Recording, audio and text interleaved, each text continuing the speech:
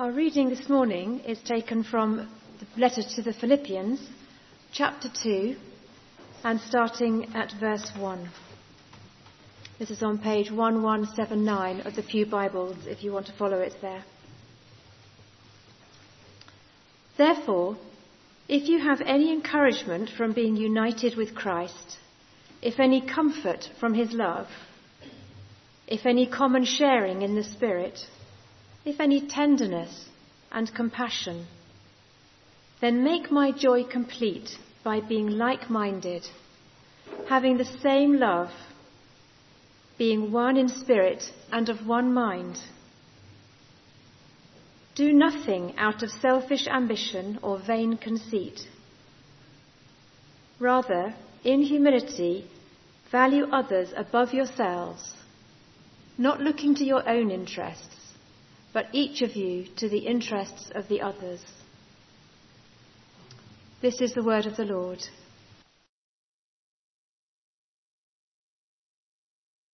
Love changes everything. I'm not going to sing, it's all right. When you fall in love for the first time, the whole world suddenly comes alive. You have a new joy in your heart. The birds sing louder, the grass looks greener, the trees look more magnificent, the flowers take on a new vibrancy. You wake up with a new eagerness for the day ahead, especially if you're to see the newfound love of your life. There is an almost constant excitement underlying everything that you do. The new experience of love changes the way you feel about everything. It changes the way you think about everything, and it changes the way you behave about everything. When Guy and I first got together, I was a student nurse training up in Roehampton, and he was living down with his parents in Chiddingfold, and he would religiously drive up the A3 to see me on a regular basis, which was very sweet of him. And I used to work shifts, so I used to work a late often and then an early. A late finished about 10 o'clock in the evening, and an early started at 7, so not much sleep time in the middle. Guy knew this, but despite that, he would still valiantly drive up the A3 to see me for a few hours in between shifts, which is great. Apart from he had a very old, very special car that was given to him by his grandfather called Bernard. Bernard was an orange Volvo 345, and we haven't ever seen one since, actually. I think they died when he did. And Bernard was not a reliable Volvo. And he constantly and regularly used to break down on the A3, normally at the Kingston bypass, where there isn't a hard shoulder. But he still came. Irrational. Love makes you behave in very strange ways. And if you're lucky, this feeling of love expands and evolves as you grow together. But you are forever changed because of it. Because of that experience of love. Experience. We have all had an experience of love. Love of parents, love of partners, love of children, or love of a friend. It's what makes the world go round. And it changes the way we feel, the way we think, and the way we behave. So in the first two verses of our reading of Paul's letter to the Philippians, he is reminding them of this experience of love and the effect it's had on them. If you'd like to look at it again with me, it's on page 1179, as Nikki was saying. If you have any encouragement from being united with Christ, if any comfort from his love, if any fellowship with the Spirit, if any tenderness and compassion. If. These are rhetorical statements. Paul knows full well that they have had this experience of being united in Christ. And he is reminding them of who they are. They are in Christ. This is a really important phrase, and Paul uses it frequently in this letter, and it's used over 170 times in the New Testament alone. So what does it mean? Well, it's that their identity is in Christ. As Paul writes in another letter to the Galatians, in Christ Jesus, you are all children of God through faith. For all of you who were baptized into Christ have clothed yourselves with Christ. There is neither Jew nor Gentile, neither slave nor free, nor is there male and female, for you are all one in Christ Jesus. Paul is speaking to the Christians there in Galatia, reminding them of their new identity since they placed their faith in Jesus. To be baptized in Christ means that they were identified with Christ, having left their old sinful lives behind, and now they were fully embracing their new life in Christ. So, therefore, it's a great source of encouragement. Paul continues, if any comfort from his love. Again, reminding them of their experience of receiving love. It's most likely that Paul is referring to the love of the Father here. We have the comfort of knowing, of experiencing the love of God. The Greek word that he uses here is agape, that reckless, relentless, never-ending, sacrificial, all-encompassing love that God shows us. Paul then goes on, reminds them of the fellowship we have in the Spirit. The Greek word he uses here is koinonia, meaning fellowship, a deep fellowship, a deep companionship, a deep sense of community where we all share things that we have in common. And he finishes his rhetorical opening gambit with reminding them of their experience of the tenderness and the compassion shown to them by God. So to me, this speaks strongly of life lived with the awareness of the Trinity. We have Paul reminding the people of Philippi of their real, tangible experiences, of the encouragement of being in Christ, the comfort of knowing the love of the Father, the fellowship, koinonia, of living with the Spirit, and the tenderness and compassion and the grace and mercy of God. So in the first two verses, he's laid out who they are and what they're about. In the first two verses, he's laid out who we are and what we're about. This is who we are. So what does this mean? What difference does this make to our lives? Our experiences shape who we are.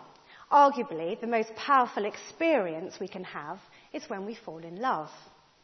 And if this is reciprocated, wow, that's life-changing. If we fall in love with Jesus, with God, with the Holy Spirit, we are guaranteed an overwhelming outpouring of love right back at us. And this, unavoidably, has a dramatic impact on our thinking and our behaviour. Paul knew this as he spoke to the people of Philippi. From this experience of living in relationship with God, they were being transformed. He rejoices in this, and he urges them not to slip back. He's encouraging them and warning them of the traps that they can very easily fall into. Traps that have not disappeared over the centuries. If anything, they're even more prevalent now than they were then. Paul was warning them about the selfie culture. Incidentally, it was National Selfie Day on Friday. I'm sure you all knew that. From the beginning, we have evolved to preserve and to protect self. We've had to exist like this in order to survive. It's fundamental to our well-being, up to a point. We have to have enough food, enough water, enough shelter, and enough companionship. But how much is enough? Can we ever have enough? Is humanity's addiction one of more? More food, more drink, more houses, more friends?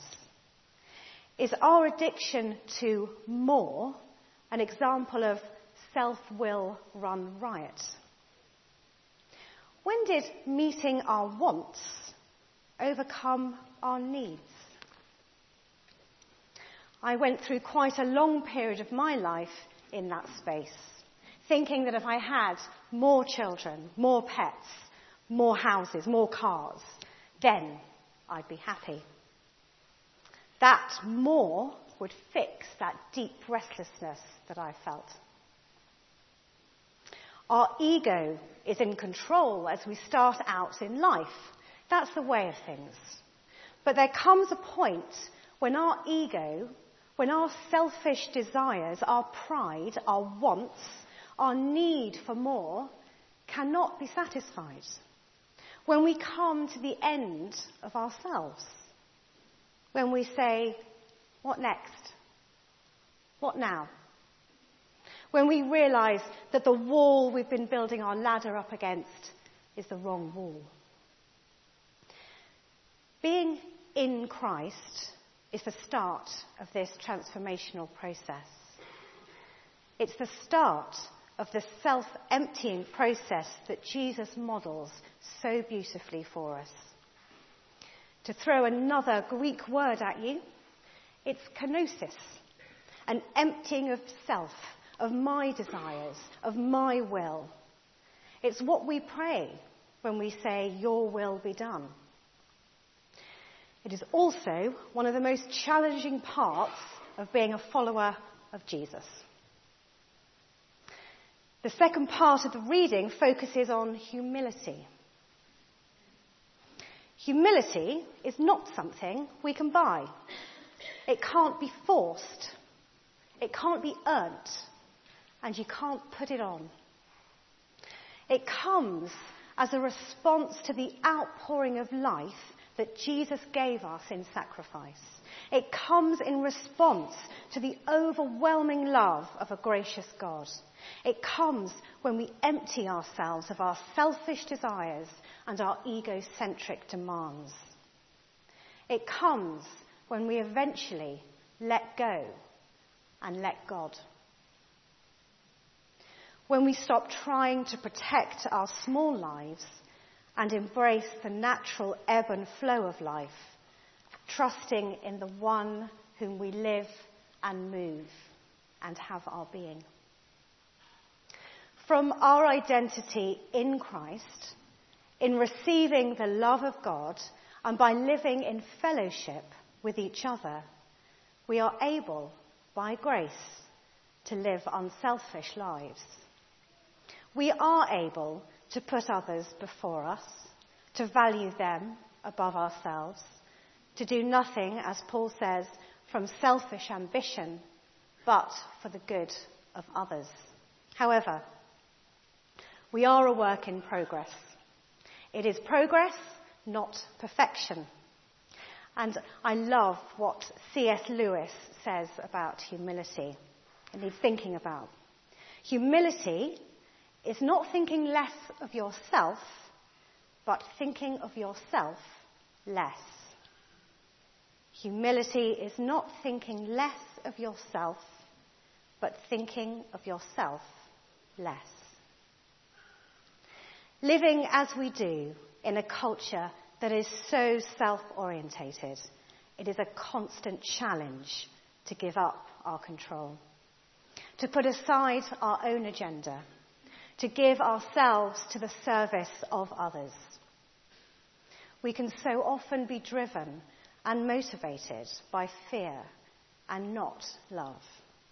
It's a daily choice to live from our experience of the love and acceptance that we have found in God, and not from the insatiable demands of our world.